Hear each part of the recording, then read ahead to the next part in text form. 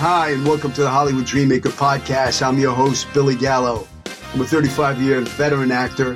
I'm the kid who came out to Hollywood with $200 in my pocket and a one-way ticket when I was 18. Didn't know a soul out here, and I've been living my dream ever since. I've had an amazing career. I've been an Academy Award-winning film, blockbuster film, hit TV series. You name it, I've done it, and I got the IMDb credits to prove it. 6 years ago, I opened up my own school, the Manhattan Actor Studio, where I found my true passion. That's teaching the craft of acting, but not only teaching the craft of being the guy. Success leaves clues. I know how to make dreams a reality.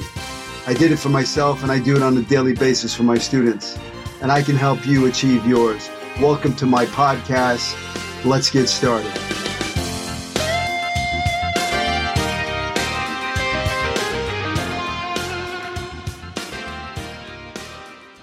I am super excited to introduce my guest. He is a veteran actor with over 35 years in show business. He's worked on over 35 feature films and countless television productions. You know, just to name a few of his credits: Captain America, The Winter Soldier, Act of Valor, Secretariat, Lethal Weapon, Hanging with the Homeboys, Bad Boys, The Negotiator, Bringing Out the Dead, Empire, The Day After Tomorrow, TV credits, True Blue, The Hat Squad, The X-Files, 24, Dexter, Homeland, 90210, Graceland, Banshee, The Last Starship, APB. I mean, I could go on and on and on and on. You have way too many credits to name them all. I'm super excited to introduce Nestor Serrano to the Hollywood Dreammaker podcast. Welcome to the show. Thank you. Thank you. And also, on my resume are a bunch of things that you've been on. You know, all those alphabet cop shows, NCIS and the CSI and the Law and Orders and all those things that I don't think we've worked together, though, have we? We have not worked together. I wish. I got to tell you a quick story. So I think it was like 1985 or 86. I found out that my idol, in acting, Robert De Niro, was going to be doing a show on Broadway for the first time in like 15 years. He hadn't been on stage. And I was like, oh shit, I gotta go. So I flew from LA back to New York. I got myself front row tickets to see Cuba and his teddy bear with Ralph Macchio and Burt Young and a young actor named Nestor Serrano. And I was blown away. Just, that's when I became a fan of you and your work, seeing you on stage, fucking side by side with Robert De Niro. That was friggin' amazing, for a young actor to see. It was so inspirational, even seeing Ralph Macchio up there, and Bert, and it just to see you all you guys up there on stage doing what you do. So so you know, that show sold out. This is pre-internet. That show sold out in 2 hours. All 3 months of it on Broadway. We did 3 months downtown and then 3 months on Broadway. It sold out in 2 hours. It was a record-breaking sellout, obviously because of Robert De Niro. But it was also my second most enjoyable performance that I've ever had on stage. That's awesome. Listen, we don't know each other. We're Facebook friends or whatever. And, I've just been a fan. And I said, you know what? I got to get Nestor on the show. And the reason why I created this podcast is, because it's to inspire. If a kid like me come out of Brooklyn, New York at 18 years old with $200 in his pocket and a one-way ticket, ran away from home, 15, 16, running the streets, doing dumb shit. And I knew in my heart I had a dream. I knew I wanted to be an actor. And when I came out December of 15th of 1984, and I landed here and I said, I'm going to be an actor. And I made the dream a reality. I mean, I've been blessed. I've been in Academy Award winning films. Man, you must have been really, really young. I had just turned 18. Yeah. Yeah. So I just turned 18 and, I was waiting for that 18 to kick. I was like, I'm out. I turned 18. Yesterday was my birthday. Happy birthday to you. You're November 5th. Thank you. Happy birthday to you. Yeah. And I'm November 7th, but I turned 18 November 7th and like December, I was out. I was going to Hollywood. But, I made the dream a reality and I've been blessed and I've been a working actor for 35 years. I made the dream a reality. And if a kid like me can do it, then why can't the listener do it? If a guy like you, from the Bronx, to, accomplish all this amazing stuff that you've accomplished. I mean, every time I turn on the friggin' television, there you are, man.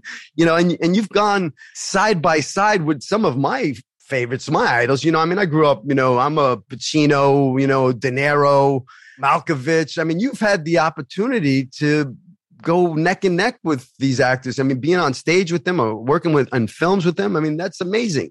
So it really is. It's been one of the most pleasurable experiences of my career, is working with people that I used to look up to.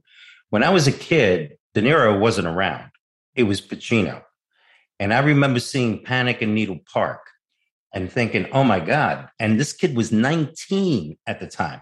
Anybody out there who's listening who has not seen Panic in Needle Park, it's not a great movie. It's a good movie with a great performance from a guy who, that was his first feature film. He had probably done, in fact, I'm sure he'd done over 100 student films, because that's what really super passionate people do, is they're constantly working.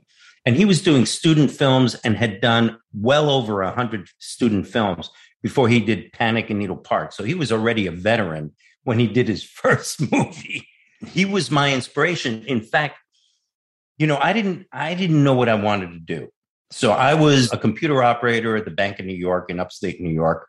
I was 18 years old, not knowing what I wanted to do, but something about computers sounded innovative. It sounded futuristic. I said, all right, I'm going to try to get in on that. And so I left that bank, because the job of a computer operator is literally, you can hire a monkey to do that. You literally press the same 6 buttons every day and wait for the same things to happen. And then you push another 6 buttons and the same thing. So I said, maybe I'm going to be a computer engineer. And so I went to Queens College to study computer engineering. And then I realized, like about an hour into it, that it requires a lot of math. And I was like, what the fuck? I can't do math. So I'm trying to figure out what else to do. I'm now 19.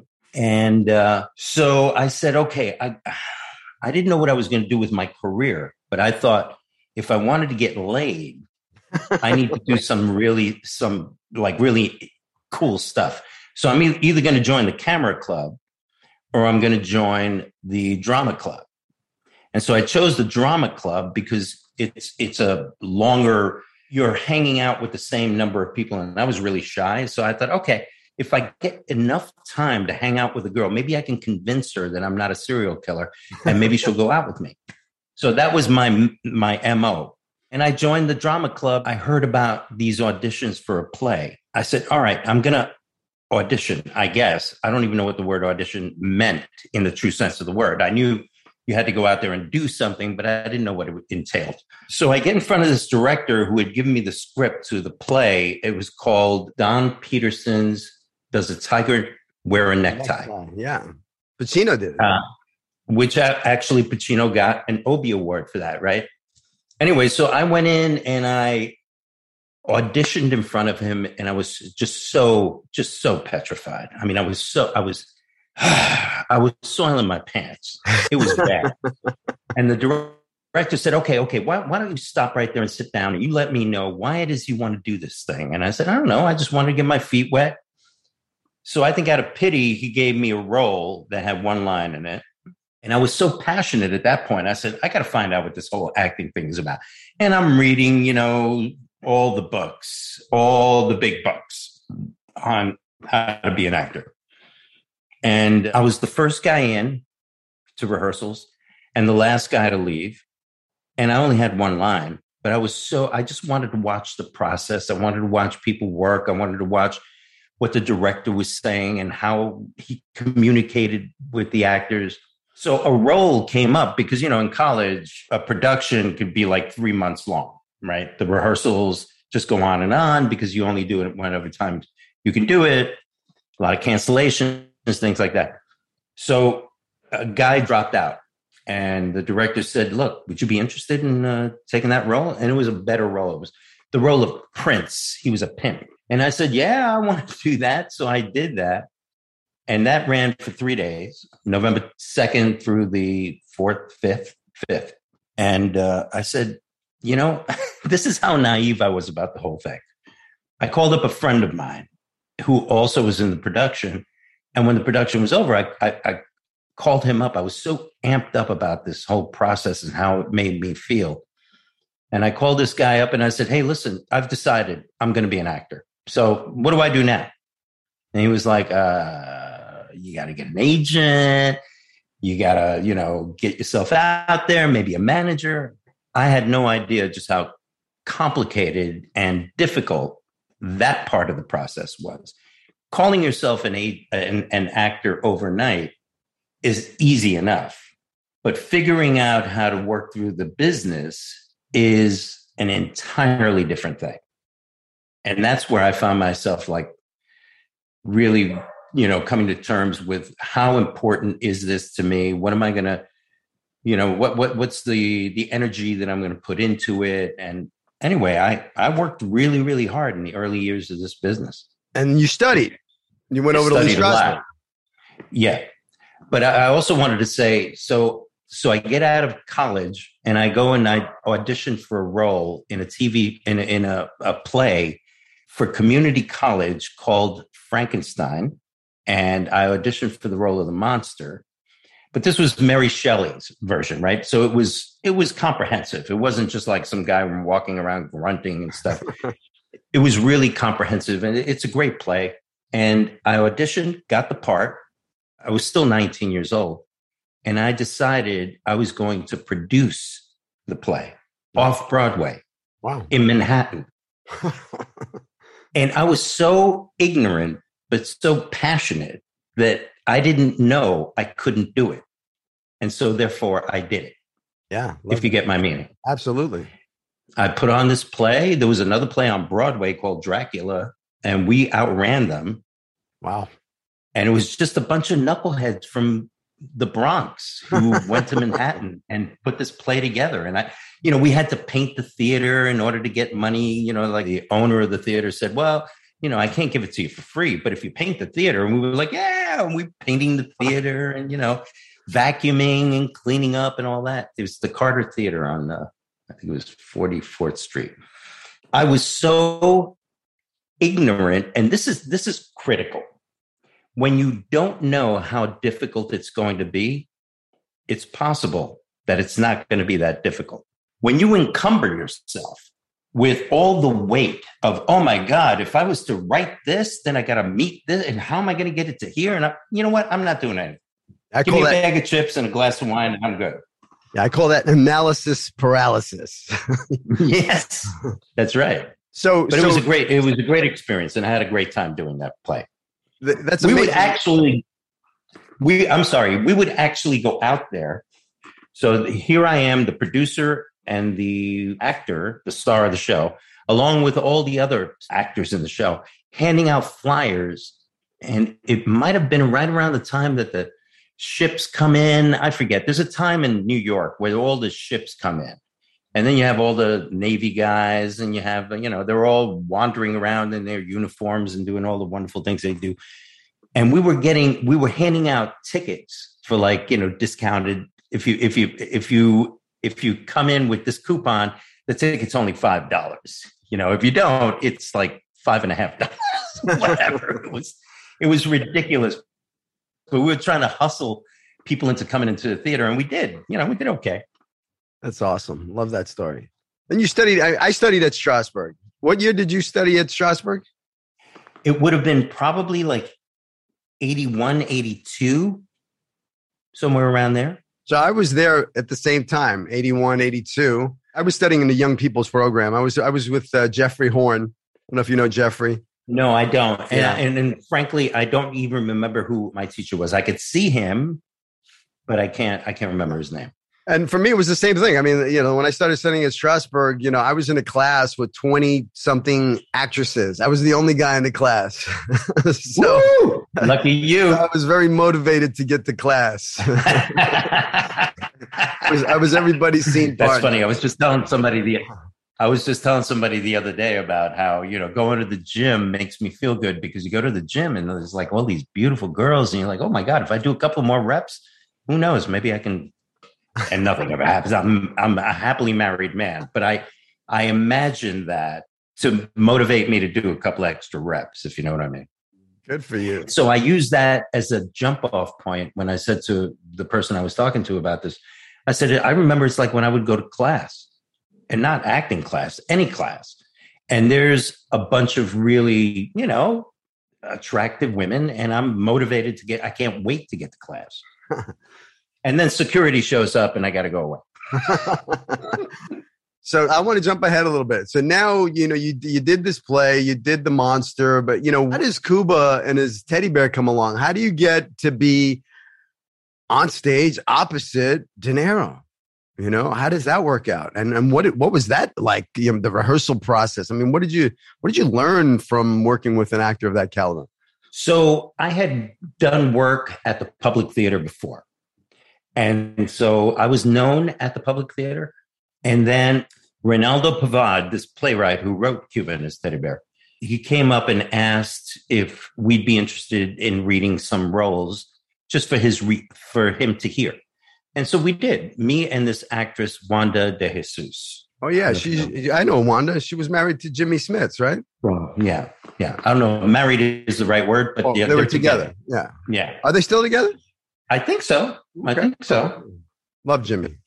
It was she and I, and we were the only two people that were cast, because then they came back and said, look, we want to put the show together and we want you two to be in it. And I said, okay. And they started auditioning other actors. So they had like F. Murray Abraham came in to read for the role of Cuba. And then they had, 3 or 4 other people that were notable, but I can't remember right now. And then all of a sudden, out of the blue, the word came out that Robert De Niro was going to do it. And it just blew. Everybody that was involved in the production was like, what? That was just insane. And then so De Niro comes in and, he had just done Angel Heart. Yes, so he still had the beard and the whole thing. It was it was the most exciting episode of my life, because as much as I had admired Pacino, De Niro had really kind of like almost overshadowed him, in my view, as the guy to want to emulate or to look up to be inspired by. And sure. So he came into Taxi Driver. Yeah. Oh my God. Raging Bull. Deer Hunter. Come on. Yeah. The Godfather, for God's sakes. We came in and we started rehearsing. And I could tell you the one thing, there's a process in theater where you rehearse and they give you a schedule, right? I know I'm not telling you, I'm sure you know this, but for your viewers, listeners, they give you a schedule so that they can rehearse certain scenes at certain times, and they're not always in chronological order.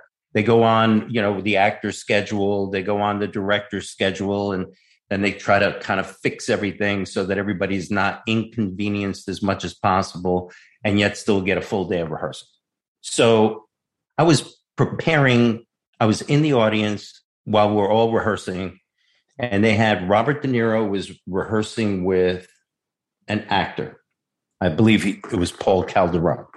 He's rehearsing with this actor. And then there was an ashtray on the set. And Robert De Niro was working with the ashtray. He just discovered it, and he was, employing it and getting used to it and trying to figure out if this is something he wants to use and all that. And the director on the project was absolutely hideous. He was the worst. I won't mention his name. You can look him up, though, but he sucked. Anyway, so De Niro's working with the ashtray. He's doing stuff with the ashtray. Everybody's kind of like, okay, well, let's see where that goes. Boom. Next scene that we're rehearsing, another actor comes in who was not present during that whole process watching Robert De Niro with the ashtray. In this section of the rehearsal process, this new actor comes in and takes the ashtray and throws it out the window. So this was going to be occurring prior to De Niro working with. In other words, the ashtray was important now, right? We needed to have that ashtray. It needed to be where it was because De Niro was working on it. And the director just went, he got himself all in a hiss. And he goes, no, you can't do that. You can't do that. You can't do that because De Niro's using that. And De Niro was like, he was off stage and he comes out and he goes, hey, don't worry about it. We'll figure something else out. It's okay. And that was the first time that I got some idea of how, regardless of how kid gloves De Niro was treated, that he didn't want it. In fact, so the director is saying to him at some point, oh man, these stories are coming to me and they're a little fuzzy, but he's talking, the director is giving notes to everybody. And we're all sitting in a circle and the director's going, okay, so in this scene, you did that. And maybe you might want to try this. You might want to try that. Everything De Niro did, this director would say, oh my God, that's the most wonderful thing I've never seen. You are the most brilliant guy ever, ever, ever, ever. And so De Niro at one point says to the director, he says, listen, I want this to be an equitable space for everybody. I want you to tell me if you think what I'm doing is not right. I need you to tell me that. I have to trust that you're going to tell me that. Can you do that for me? And the director goes, oh my God, you're so wonderful. What a wonderful thing. What a gracious thing. And it was like, oh man, I give up. I got a Bobby story. I had just finished doing Pretty Woman with Gary Marshall. I played Julia Roberts' pimp in the movie. It was a much darker film called 3000 about drugs and prostitution. They made it a Cinderella version. Most of my stuff got cut out, but it was okay because my contract was in place and I got paid a lot of money for that movie. But shortly after, Penny Marshall was doing Awakenings with Bobby De Niro. And I had auditioned to play a Puerto Rican cab driver that picks him up and when he's sick and he's off his meds and, he's in a bad neighborhood. Yeah. So I'm in Palm Springs. My agent calls me up and says, they want to screen test you. They want you to come over to the studio. It's going to be Penny Marshall. Fucking grew up watching her on Laverne and Shirley, Shamil Schlemazel, Hot and Peppers Incorporated, right? And Robert De Niro, my idol as a young actor, they want to screen test me. So I jump in my car, I fly back, I work, I prep, I do everything. I get on the lot. It's a New York City street, sitting on that New York City street. I'm nervous. I mean, I'm going to meet Jake LaMotta. I'm going to meet Travis Bickle, but I get Leonard. He's already in character in this kind of like, very quiet, very, I'm like, who is this guy? It wasn't my expectations of seeing De Niro. He was just very quiet and just like a little guy. But he was already in character. And there's Penny Marshall and, a guy working the camera and we're screen testing. So we're doing the scene where I'm telling him, this is a bad neighborhood, let me get you out of here, whatever.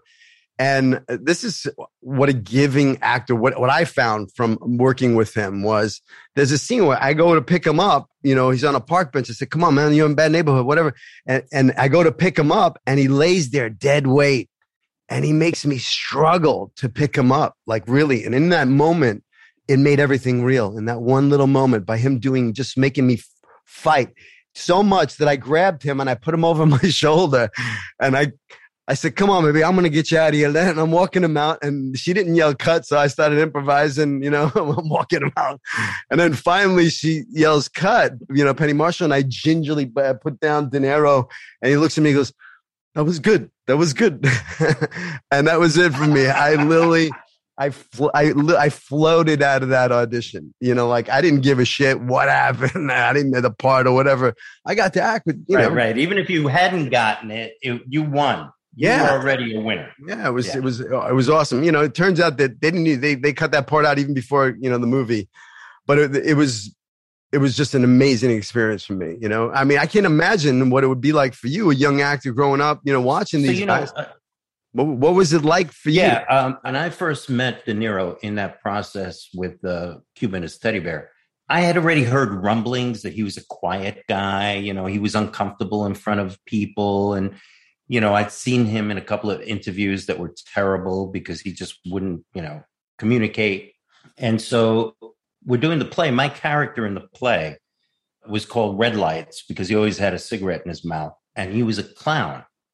And so I was going to be his clown acting buddy. In other words, I was I was trying to be that character all the time with him and with everybody. But, that's who I am anyway. I really wanted to make it a really important part of our relationship. And so I would always, whenever De Niro would come by, I'd tug at his shirt and say something like, "What? Hey, I can't wait for that suit to come back in style," or whatever. Just fucking with him. Love that. And he said no. So he was really kind of like reticent to comply, So he would always laugh, and he was accessible and everything, but he wasn't going to clown back with me. I thought that was unusual because that's a New York thing, right? Mm-hmm. Or a Northeast thing. When you clown with somebody, if somebody doesn't clown back with you, it almost seems like they're disrespecting you. You know what I mean? Mm-hmm. So I decided that I was going to try out a theory to see whether or not that's really who he is, or is that he's just trying to keep everybody at bay for whatever reason. He doesn't want anybody to get to know him or whatever. And I said, all right, I'm going to try something. So we had a green room where we would hang out. So I decided there was a certain period of time during the play where we were both, it was just the two of us in the green room. And we were there for a half hour, 35 minutes, something like that. And I said, okay, you know what I'm going to do? Because this motherfucker refuses to talk to me. I said, I'm going to sit in the room and not talk to him and see what happens. We sat in that room for 35 minutes and not a word was spoken. It was like, I can't believe this guy can't even say hey, what about those Chargers? Or, whatever. Or, how's the weather? Nothing. That's great. I mean, you've had some amazing, look, I'm a De Niro fan. I'm a Pacino fan. I mean, you've worked with Pacino, right? Well, I mean, what did you guys do together? We did The Insider, and we did City by the Sea, I think it was, or no, that was with De Niro. It was another one that had a by the sea thing. Anyway, I did 2 movies with Pacino. So what was that like? What's it like working with Al? What do you learn? What's the big takeaway that, did you learn anything, working with another actor like that? What's the big takeaway? So I was doing a movie. I don't know if it's a big takeaway, but it's a good story. I was doing The Insider with Russell Crowe, and Michael Mann directed it, and Al Pacino was in it. And we're doing this. I played an FBI guy that was after the Unabomber. And now Al Pacino, who's a news reporter for CBS, is reaching out to me and asking me to get information that he believes I'm holding back. So this is a phone call. And I've done phone calls. You've done phone calls. You know how that works. You do the phone. The script supervisor. Oh, my God. Script supervisor. Who, checks the time. And script supervisor. The script supervisor. She says she's doing the line reading, right? And then the other actor who's supposed to be the other guy will hear it 6 months later, 2 months later, 3 weeks later, right? It's not like you're actually engaged in a conversation. It's 2 parts of independent conversations that they're going to put together. So I'm on set and I'm getting ready to do this. And all of a sudden the first AD comes over to me and he says, "Hey, Nestor, so Michael Mann and Al Pacino want to meet with you to rehearse the scene." And I go, "Oh, okay. All right." And I thought, wow, that's cool, man, that Al Pacino actually wants to rehearse with me so that when 3 months later he does his end of the phone conversation, he'll have some understanding of where we were, right? And I thought that's impressive. And then we finished the rehearsal and we all go back to wherever we were. And it slowly started to occur to me that what was happening is we were shooting it concurrently. So for your listeners, that means that I was shooting in my set, making a phone call to Al Pacino, who was downstairs in his set. And we were actually going to have the conversation live. Okay. So It's a conversation in the story that evolves and gets heated, right? He starts with a little bit of information, then it gets more, and it's like, oh, you mother, well, I'm not gonna, and it's back and forth. I'm on my phone, and I'm the one who starts the conversation. The AD gives me the green light. I go, Al, you ready? He goes, yeah. I go, okay. Somebody yells action, and I start talking, and it gets heated, and it gets heated. And so we did that 3 or 4 times, and the director said, Michael Mann said, let's do it again. I pick up the phone, I do it, and somewhere along the line, I stumble on my line. I forgot where I was. And so I go, oh, fuck, I'm sorry. And I hear Al Pacino on the other line going, finish your thought. Finish your thought. Come on, man, finish your thought. And I was like, what? What the?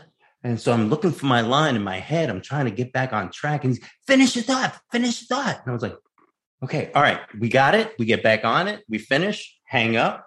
We're going to do it again. This time I pick up the phone. I go, Al, you ready? He goes, yeah. I go, okay, we start the thing. At one point, Al goes, what the? Oh, fuck. And he hangs up because he forgot his line. and I'm like, what happened to finish your thought? Where did that go?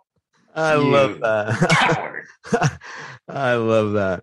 You know, I tell my, you know, I look, I have my school here for 7 years and I teach the craft of acting, you know, and it's show business. I teach the business end of it. And you know, I tell my actors all the time, I says, you know, when they forget their lines and stuff like that, and they like start saying sorry, I said, delete sorry from your acting vocabulary. Okay. Sorry means what? You did something wrong. All actors forget their lines. I said, I've worked with Academy Award winning actors and I've looked at them straight in the eyeballs and like they drew a blank and they had nothing, you know, and they go, oh, I forgot my line. I'm nervous. And I said, wait a second, hold on, time out. You're nervous? You got an Oscar? Freed me up. You know, so it happens to the best, you know, if you forget your line or whatever, you know, I'd like to take it from the top and, you know, you take it from the top. But, you know, it's great that, you know, actors of, you know, your caliber, Al, you know, you guys, it happens. That's part of acting. You know, sometimes you forget your lines. Not a big deal. I mean, you want to be prepared, but, you know, it happens. You know, what I've discovered, and I'm still battling with it because I'm not without fault on this. But what happens to me and that I struggle with is when I get into my own head, because I forgot a line. And then I start thinking, oh my God, that line, I'm never going to learn that line. I'm never going to remember that line. And that becomes my albatross because I've placed it in my brain and now I can't get out of it. Mm-hmm. And then sometimes I was doing a movie called Bringing Out the Dead. And Scorsese directed that, right? Yeah. And I had this big, long monologue about all this medical information. It was so, it was heavy. It was dense. And I got in there and I did it. And I was like, you know, boom, knocked it out of the park. Scorsese gave us me and Nick Cage, a couple of adjustments, physical adjustments, you know, stand over here, don't stand over there, get out of the light, this, that, go back, bang it out. Every single rehearsal, banged it out. So Scorsese says, all right, so let's take a 15-minute break. We're going to do some lighting, and Nestor and Nick, you guys come back and we'll see you in about 15 minutes. I go, okay. I'm walking away, and the technical advisor, who's a doctor, said to me, I'm sorry, Nestor, but there's a lot of typos in the sides that you were given, and we have to make some adjustments with words that I never even understood when I remembered them, let alone having to forget it and now remember it in 15 minutes. It was like, yeah, in 15 minutes. And it was like, you know, things about Narcan and psychedelic drugs and all kinds of, like, a lot of medical jargon. I came back after 15 minutes, banged it out. Wow. And I walked away from there and the TA said to me, man, that was pretty impressive. And I go, fuck, I don't know how I did it. I swear to God, I don't know how I did it. So then they asked me, you know, you do another take. And on the other take, I started to question myself. And then there was one word that threw me. And I thought, oh my God, all right. Well, I got to get that one out of my head because I did it before, I could do it again. And then it became 2 words, then 3 words.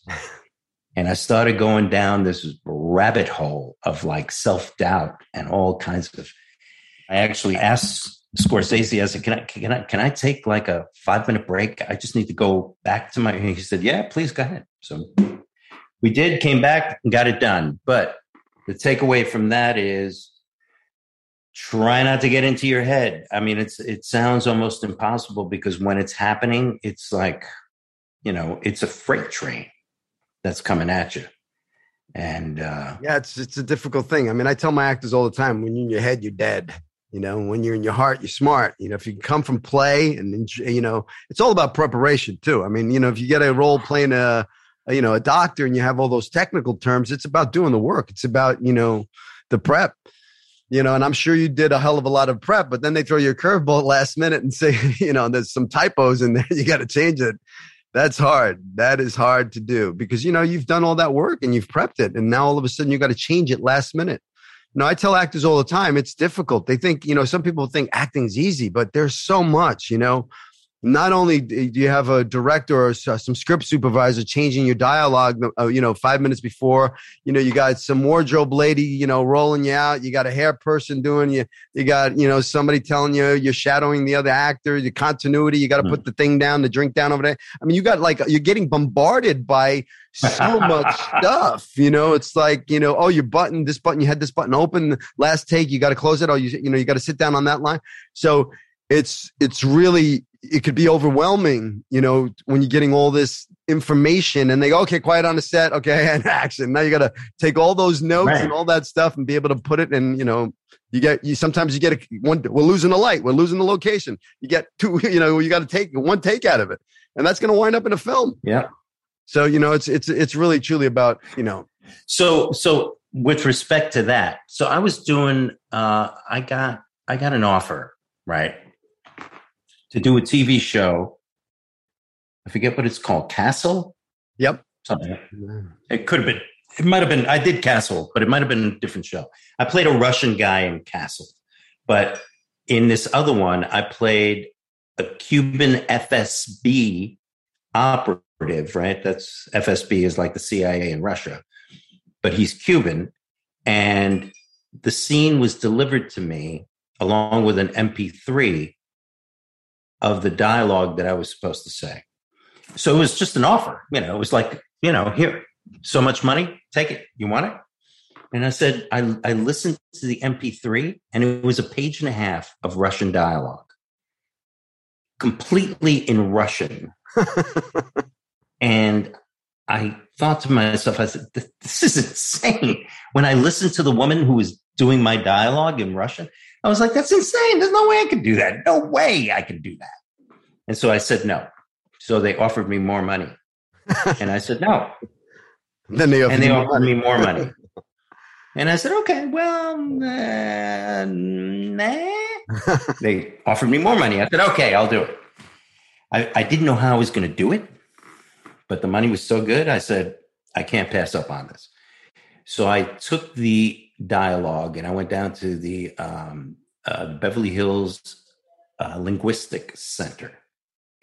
And I had this private person instruct me in how to understand the language and how to explain to me what the language meant in the context in which it was said. And so I worked with her for 2 weeks, and it was like a 2-hour session, a couple of times a week. So, and I just kept working on it. And finally I got it. It worked. It made sense. And I tried it out. One of my daughter's handicaps, and we have nurses back in California. We had a couple of Russian nurses. So I tried it out on one of the Russian nurses, and she goes, man, not bad. that's how Russians roll. I was so proud of myself, and I do this whole thing, and she looks at me and she just goes, not bad. I go on set, and it was in Toronto, I think. And I'm working with a British actor who was going to deliver like 3 Russian lines back to me, just to kind of show the audience that we were in cahoots, right? He and I were working on it while we were doing all the other scenes that weren't in Russian. We would hang out, we would go out at night and get drunk and, and play around with the little scene. And all of a sudden, on the day that we were going to shoot it, the writer comes over to me at catering and says, "Hey, Nestor," he says, "So listen, because the producers are really concerned about this really important information that is critical to the story might not be understood by the typical American audience." And I said, "Well, that sucks. That's crazy." He said, "We're going to have to do it in English." I go, that's just, come on, man. And he was like, "Yeah, I don't think so." He says, "Maybe talk to the director." And the director said to me, "Well, we can maybe, if we have time, we'll do 1 take." I said, "Okay." So we did the scene, and you'll appreciate this. And anybody out there who's worked in the industry to the extent that you have will understand. When you do a scene, you're doing a scene 15, 20 times, because you're doing it for rehearsal 3 or 4 times. Then you do the master, then you do the doubles, then you do the single, then you do the screamer. By the time all that's done, you've done it 10, 12, 15 times. I'm doing it all in English. And so the director goes, "Okay, cut, and strike the set. We're moving on." I go, "Oh, whoa, whoa, whoa, whoa, whoa, whoa, whoa. I thought, can I do one in Russian?" And the director's like, "Fuck. All right, guys, we're going to do one more." And he lets me do it, and I do it in Russian. And, you have to understand how hard that is, that you've just been doing a scene in English 15 times, and now you have to instantly translate that in your brain into Russian again and perform it. And I did it, and that's the one they used. Awesome. Well, I got to see this. What? So, I want to see it. I got to see it now. Yeah. I figure out what that is. I got to remember which one, but I'll find it. I'll find it. So, Nestor, what's your approach to the craft? You're a Strasberg guy, you're a method actor. What's your approach to the craft? How do you prepare? How do you get a role? You were talking about getting offers. Okay. It's a beautiful thing when you get offers, when you're at that point in your career where the people are just saying, "Hey, we want you. We want to offer you. Here's a bunch of money. Come work on the show or the movie or whatever it is." But, prior to that, there was the auditioning process, having to go in and, audition, walk into the room. So as a young actor, when you got that material, what's your process of getting ready for that audition? Well, I went through a couple of phases in my career where I would say, this bullshit of people spending, somebody says, "Are you ready? We're going to do this." And the person will say, yeah, no, I need 5 minutes. Can everybody just sit back? I need to just breathe. And I was like, fuck that. That's bullshit. I said, I'm going to just jump in. And I remember doing that and having some success with that, because I think when you just jump in, you eliminate a lot of the stuff that can get in your head, because now you've given yourself enough time to kind of get worked up and, oh my God, and where am I? And what am I doing? And as opposed to just knowing your lines and then just jump in and do it. But that has limited success because you're not working from an organic position. It's more external than it is internal when you're doing it that way. As opposed to taking a minute, maybe you don't have to take 5 minutes, but you can take a minute and sit back and say to yourself, okay, well, who am I and where am I and where did I come from and where am I going to? And let's start from there. And that gives you a greater grounded place from which to work. And ultimately, so I'm giving you the before and after. The other one, just jumping in and just doing it, has a certain satisfaction. But I think at the end of the day, you don't really feel as satisfied with what you've done. You know what I mean? Yeah. it loses a bit of its soul. It loses a little bit of its heart. And so at the risk of maybe getting into your head too much, the payoff is that it's much more enriching, whether the audience sees it or not. You know, it's if I walk away from, to just slightly make a little turn here, I go to auditions and I'll do what I wanted to do at the audition. So I have this thing in my head as I'm working on it, and I'm saying to myself, okay, this is how I envision this character doing its thing. If I walk out of that audition and I feel like I achieved that, I won. Yep. Regardless of whether I get the part or not. And conversely, I've been to auditions where I sucked, and then I get the job and I'm like, come on. Honestly. I know. You're going to give me the job after that shitty audition? I know. I remember like leaving the audition, beating myself up, going, man, I sucked. And then the phone rings and my agent goes, hey, you got that job. I go, what room were they in, man? You know, but I guess, you know, your worst was better than the other guy's best. So whatever. Right. I know. Well, it makes you question, right? I mean, if they think that that's that's a worthy audition, then you have to question their taste and go, you know, I don't want to be a member of any club that wants me to be a member, right? That kind of thing. If I'm going to suck that bad and you're going to hire me, I'm not sure I want to do this. You ever deal with nerves? Nerves are my middle name, bro. Yeah? How do you deal with that?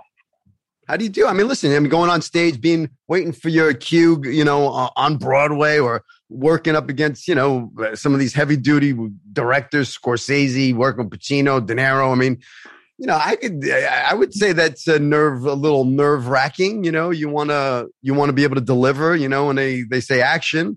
How do you deal with that? What's your, you know, approach to dealing with, you know, the nerves? You know, I think that and I haven't completely slayed that beast, right? It still happens. It never really goes away. And I think that it's a tribute. And this is not to just like, you know, make myself sound good, but I think when you're no longer concerned, which is a mild version of nerves, if you're not concerned about what you're going to do, how you're going to do it, what your approach is, then you're not really trying. I think it's healthy to be nervous. You know, nerves are, you have nerves for different reasons, right? You have the fight or flight thing.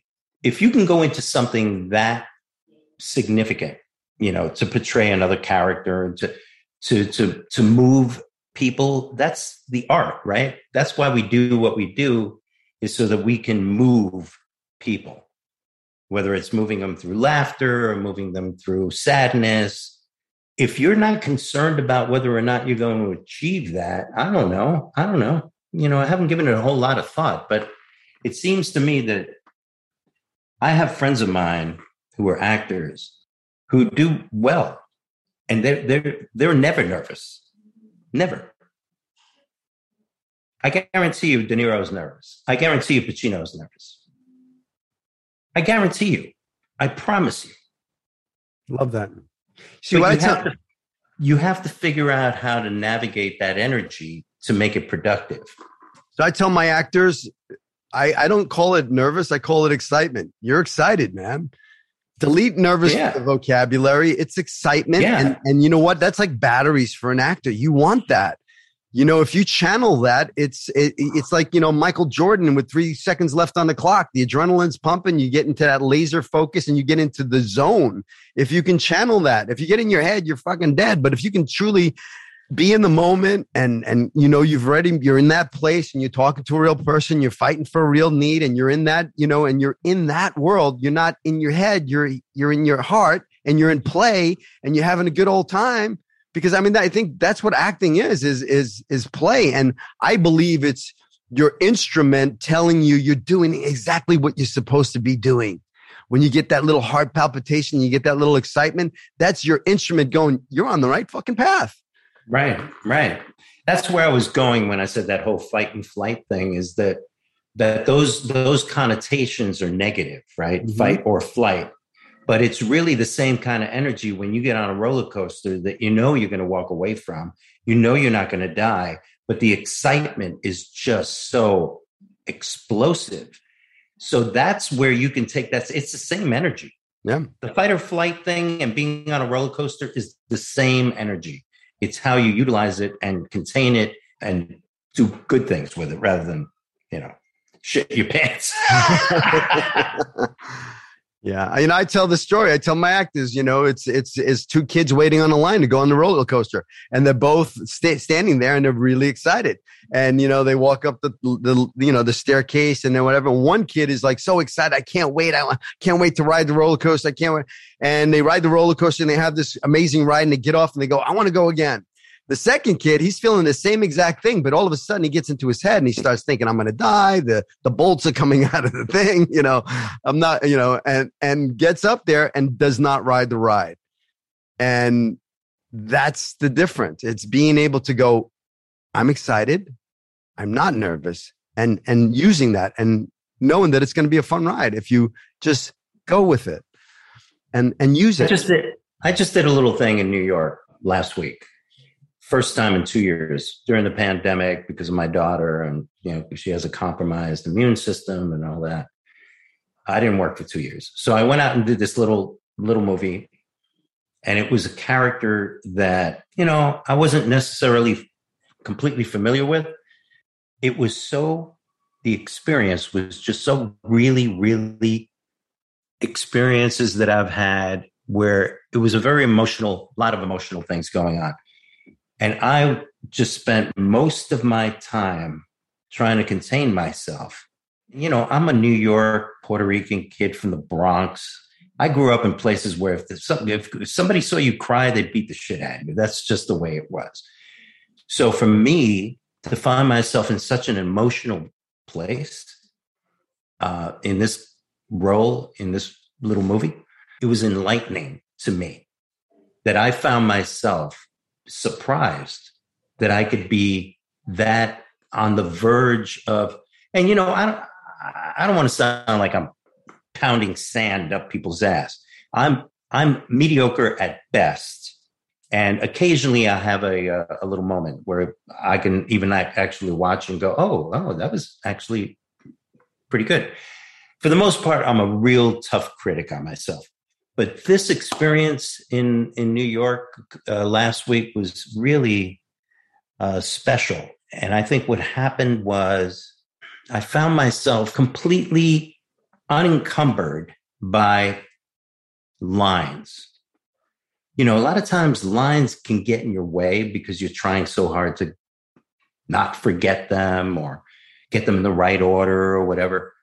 But there was something about this particular experience that allowed me to just I don't care. They're in there somewhere. They'll come out when it makes sense for them to come out.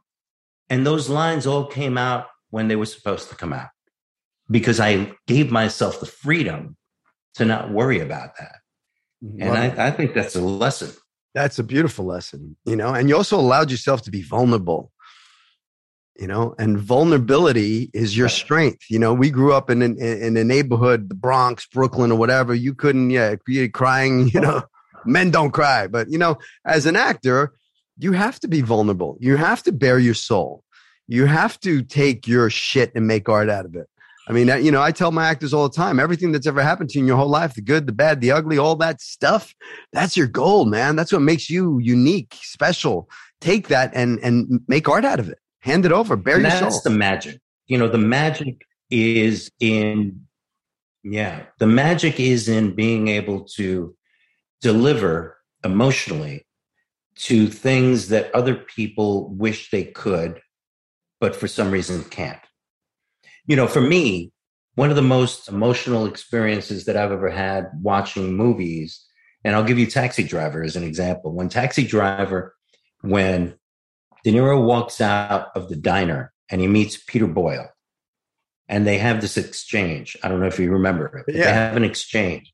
And De Niro looks at him, and there's this close-up, and he's looking at him, and he goes, I don't know. I'm just some things. I'm thinking about things, and I don't know. And you can see his eyes, and it's a man who wants to explode, but he can't. And when you, as an audience member, see that, you go, my God, how many times have I wanted to explode and I can't? Then you go with him on that journey. And that's the beauty of it. That's magical. And I love Peter Boyle in this. He's like, De Niro's trying to go to him almost like a therapist, for an answer. And he's giving him nothing, zero. When you have to go to Peter Boyle for therapy, you're in trouble. Yeah, it's a classic moment. Love that moment. If you were to go back, right? If you could go back and talk to the younger you and give yourself some advice, some advice about life advice or the business, or what would that be? If I had to give you some advice, it's going to be dull and boring advice for your younger viewers out there that are aspiring to be actors. But what I would say is, as much as I love acting, and I do love acting, nothing is more important to me than my family. And I cherish my family. And I am very proud of how hard I work. Sometimes not entirely successful, but I work really hard at being a good father to my children. I grew up in a broken home. My dad was rarely around, but when he was around, I'd rather he had not have been. But so that's something that I hold dear to my heart, that I don't let this business of show business to get in the way of my being a good father and a good husband. And that's, there's a place for everything. And acting is wonderful. It's financially gratifying. I have a lot of people in my world have put themselves into positions, whether it was intentionally or otherwise, that find themselves struggling between their career and their family. And I won't let that happen.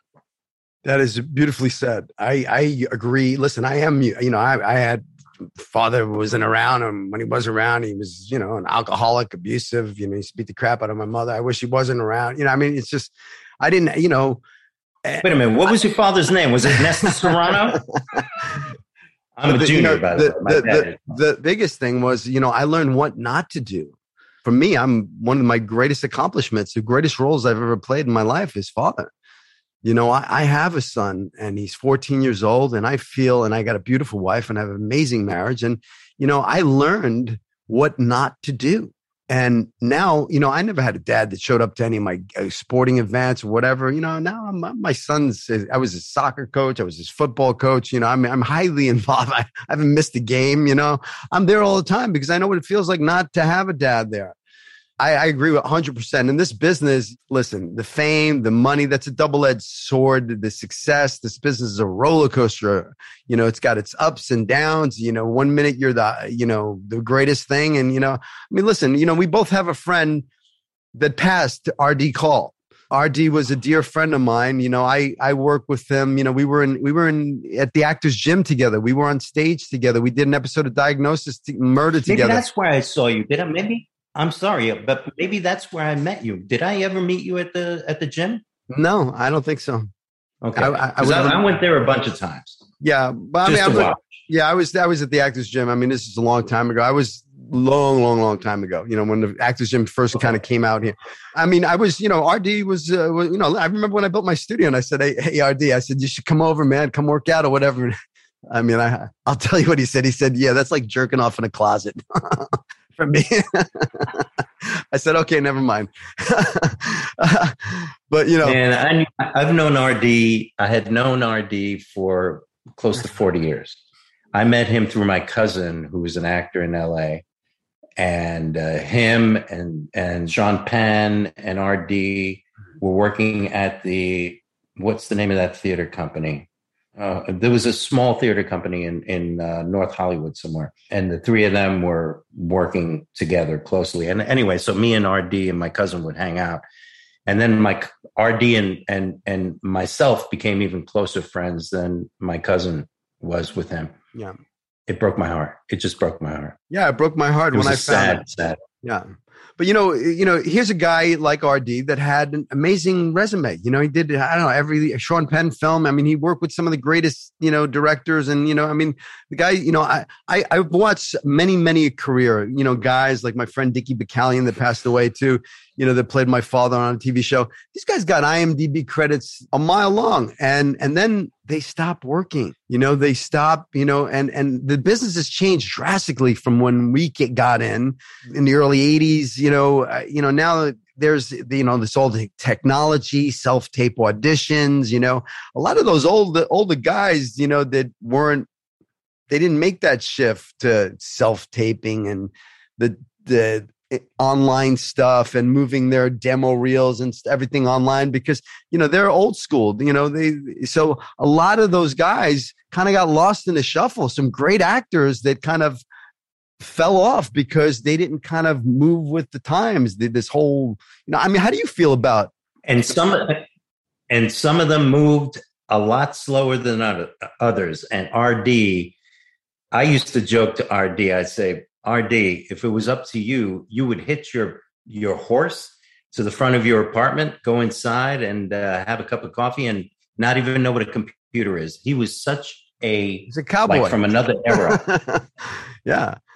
But, it's sad to me when you see that the business has changed drastically. So you listeners out there, you got to be online, man. You got to have your presence out there. You got to have your demo reel. You got to have your pictures. You got to have all that stuff because, now it's casting directors. They look at a little computer screen and they hit a thumbnail, your headshot, and then they click on it and to see, your demo reel, or they click on it to see your self-tape audition. So, master that shit because that's how you're going to work in a business. So let me ask you a question, Billy, because I'm of the opinion, but I'm ignorant to like happenings of today as a struggling actor, young, new. But when I was a kid, I would have to send out 8x10s every day, once a month. And I would send out postcards once a week to the same casting people. And then I would knock on doors, literally take my resumes, put them in a bag, a messenger envelope, and go knock on doors and just slip them through the door. Nowadays, and auditioning, I would be a part of, I forget what they call the process, but you would have like a scene night. What was it called? Maybe I forgot. But you would have a theater would put a production of like 6 or 7 different plays, one act, and everybody would do like one act plays. No, it wasn't even one act plays. It was almost like scenes. Mm-hmm. And it was literally just to audition for a bunch of agents and managers and people like that. And they would come in and they'd watch 20, 30 actors perform in an hour and a half, and it was almost like being at open mic for like a showcase. Yes. And then so you'd end up, it's a lot better to go and see a show where you might see 20 actors performing than it is to go see a one-man show or, a two-hander for an hour and a half. So they got more for their buck because they were able to see so many more people perform. But we would do that kind of stuff, and painting theaters and vacuuming floors so we could do shows. That's the hustle. That's the grind. That's the way the success that you had was because you were pounding the pavement. You were knocking on doors. You were sending out those headshots. You were sending out those reminder postcards. You were doing, that's the work. Now it's different now. Now it's a digital age. So now you got your little phone. But my question to you was going to be, is it easier now because you have so much access, or is it harder because everybody has the same access? I think it's easier now because you do have, you have this cool little device in your pocket, and this is like a little movie studio, man. Back in the day, we'd have to book a part to get a little footage on ourselves, and go to Jan's Video and have them edit it into our demo reel. Now you can create anything. You can write on this thing. You can shoot on it. You can edit it. You can have your own YouTube channel. You can have your stuff on reels. I mean, you can really kind of show your talent. Right. But yes, but so does everybody else. Correct. But you got to, so back in the old days, the guy who hustled the most maybe got the most benefit. Now, nobody really has to hustle all that much. It's just a question of, who's willing to put it out there. But, what I'm saying is that my neighbor across the street from me in Baltimore, Maryland, who doesn't know anything about acting, could put together a demo reel and end up, going viral on something. And next, she's on the Tonight Show and she's got a TV series. Yeah, I mean, that kind of shit happens. So, but you could still, what you did, the pounding of the pavement. Well, now, there's the internet, there's IMDb Pro, there's, you can reach out, you can find emails, you can put your materials together, have, your the right headshot that really represents your castability, maybe a piece of footage of you playing that. Let's say you can play a detective. Great. Have a piece of footage of you playing a detective. Show them. Don't leave it to their imagination. There it is. Boom, there's a detective. If you see yourself as a doctor or a lawyer or whatever, have that and then pound the pavement. Send out those emails. Send out those reminders. Hey, I'm out. You got to bang on the door. You got to, the squeaky wheel gets the oil. You can post some shit on Instagram, but that's not going to get you found. It's you really kind of, banging on the doors and making those calls. You still got to hustle.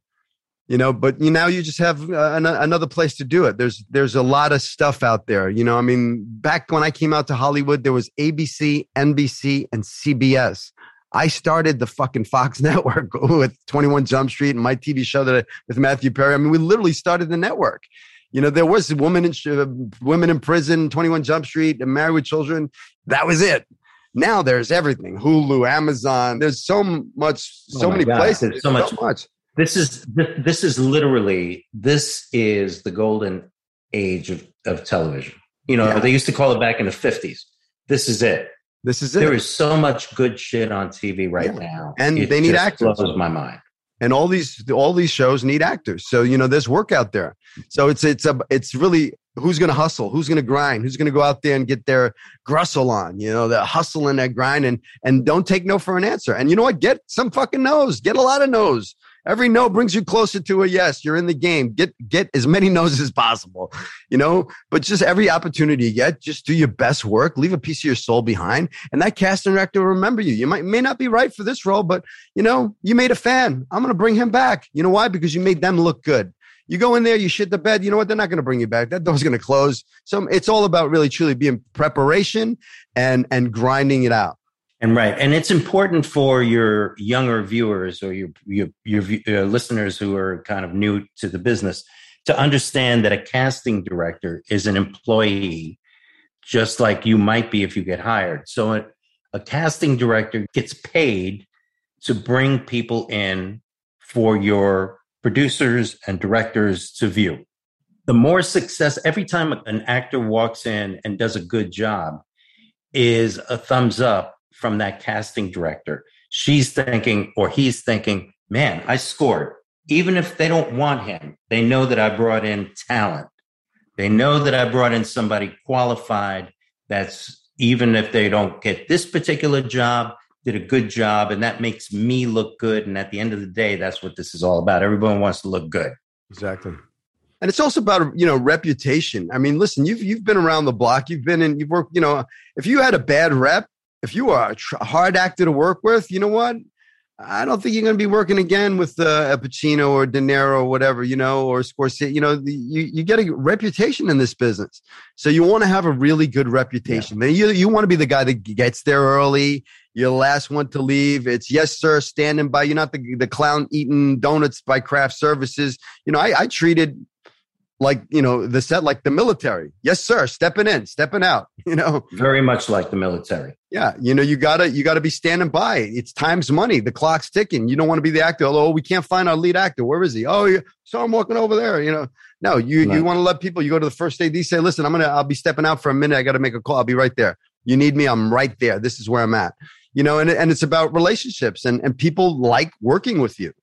You're a working actor. You've been you've had an amazing career, and I'm looking forward to see what's to come because, I think you're truly, I think you're very talented. I think you're one of those. You're a character actor. You play the cops, you play the bad guys. You're great at all of them. Which one's your favorite to play? The good guys or the bad guys? Bad guys.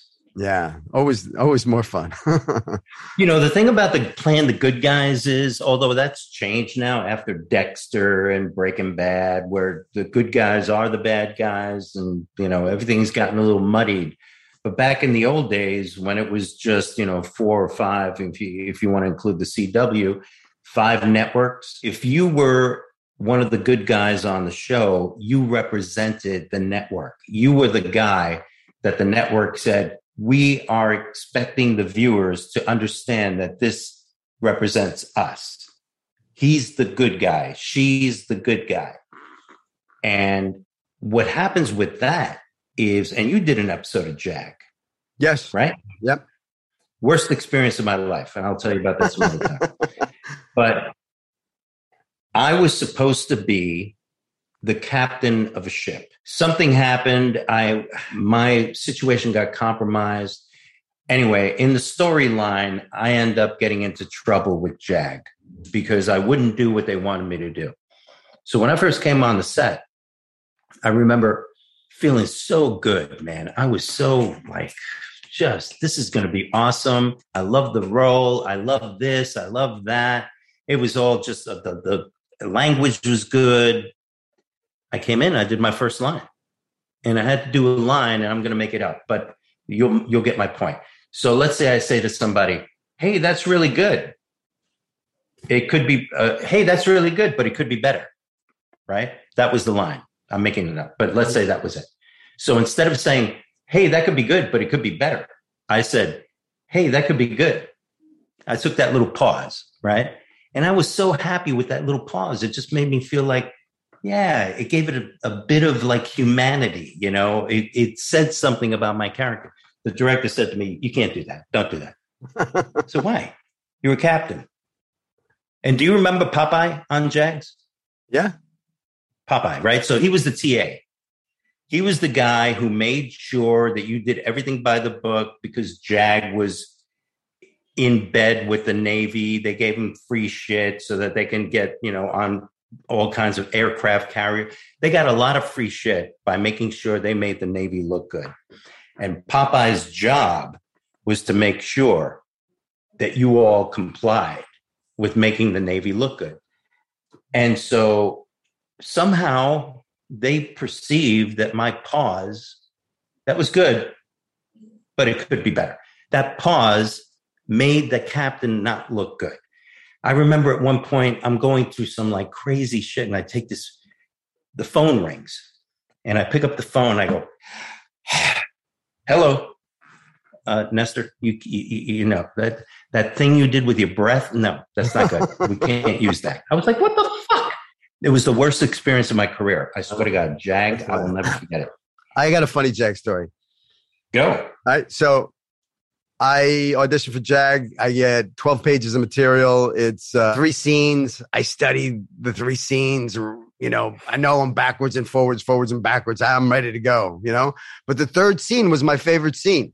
So now I'm in a producer session. Don Belisario and all the executives are there, right? And I do the 1st scene and the 2nd scene, and I feel really good. And they say, okay, thank you very much. And I'm like, whoa. I was like, I'd like to do the 3rd scene, I want to do the 3rd scene. That's the one you've been. That's the one that I was ready. The 3rd scene, I argued with them to let me do the 3rd scene, right? Let me do that 3rd scene. And of course, I get halfway through the 3rd scene. I draw fucking blank. My sides are rolled up in my pocket. That fell out. I draw a complete blank halfway through the 3rd scene. So now Belisario goes, they look, he goes, he says, you should have stuck with the 2nd scene. You should have quit while you were ahead. So I left the room with my tail between my legs, My agent called me and says, you got the part. So I'm on set and I asked the producer, I said, what happened? I got the part. He said, kid, you should have quit while you were ahead. He says, I knew you were the guy after the 2nd scene. I didn't need to see the 3rd scene. Note to self. When they say thank you very much, it's over. Thank you. Thanks for seeing me. Have a great day. Walk out. Don't push it. You never know what they're thinking, man. But I was like, no, I got to prove. I got to do that 3rd scene, So valuable lesson. Listen, Nestor, I can't thank you enough, brother, for jumping on. You know, I know it's late on where you're at, and just sharing your wisdom and your knowledge. I'm a big fan of your work, and I truly thank you from the bottom of my heart for jumping on. Thank you, Billy, and I hope that maybe one day you and I will work together. I would love that. Put it out there. See what happens. Well, it's going to happen. We just put it out there. All right, brothers. Good to talk to you, man. Stay safe, stay healthy, and we'll talk soon. Thank you. All right, take care. You too. Take care. Bye-bye. Hey, thanks for listening to the show. Please rate, review, share this with your friends. Subscribe if you haven't. Please take whatever you get from here, the golden nuggets, and apply them to your career. Go after your dreams with passion. Don't let anybody tell you it can't be done. I believe in you. Follow your dreams. I'll see you in Hollywood.